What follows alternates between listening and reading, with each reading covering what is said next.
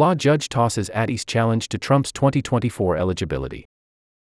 By David Minsky, August 31, 2023, 10:02 p.m. Eastern Daylight Time, a Florida federal judge on Thursday dismissed a lawsuit claiming Donald Trump is disqualified from serving a second presidential term due to his participation in the January 6, 2021, insurrection, saying that the attorney behind the suit lacks standing because he doesn't allege a particularized injury.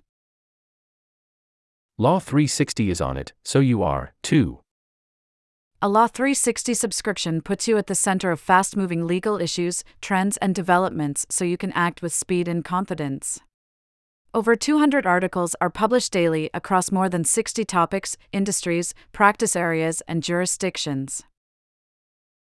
A Law360 subscription includes features such as daily newsletters, expert analysis, mobile app, advanced search, judge information, real-time alerts, for $50K plus searchable archived articles, and more.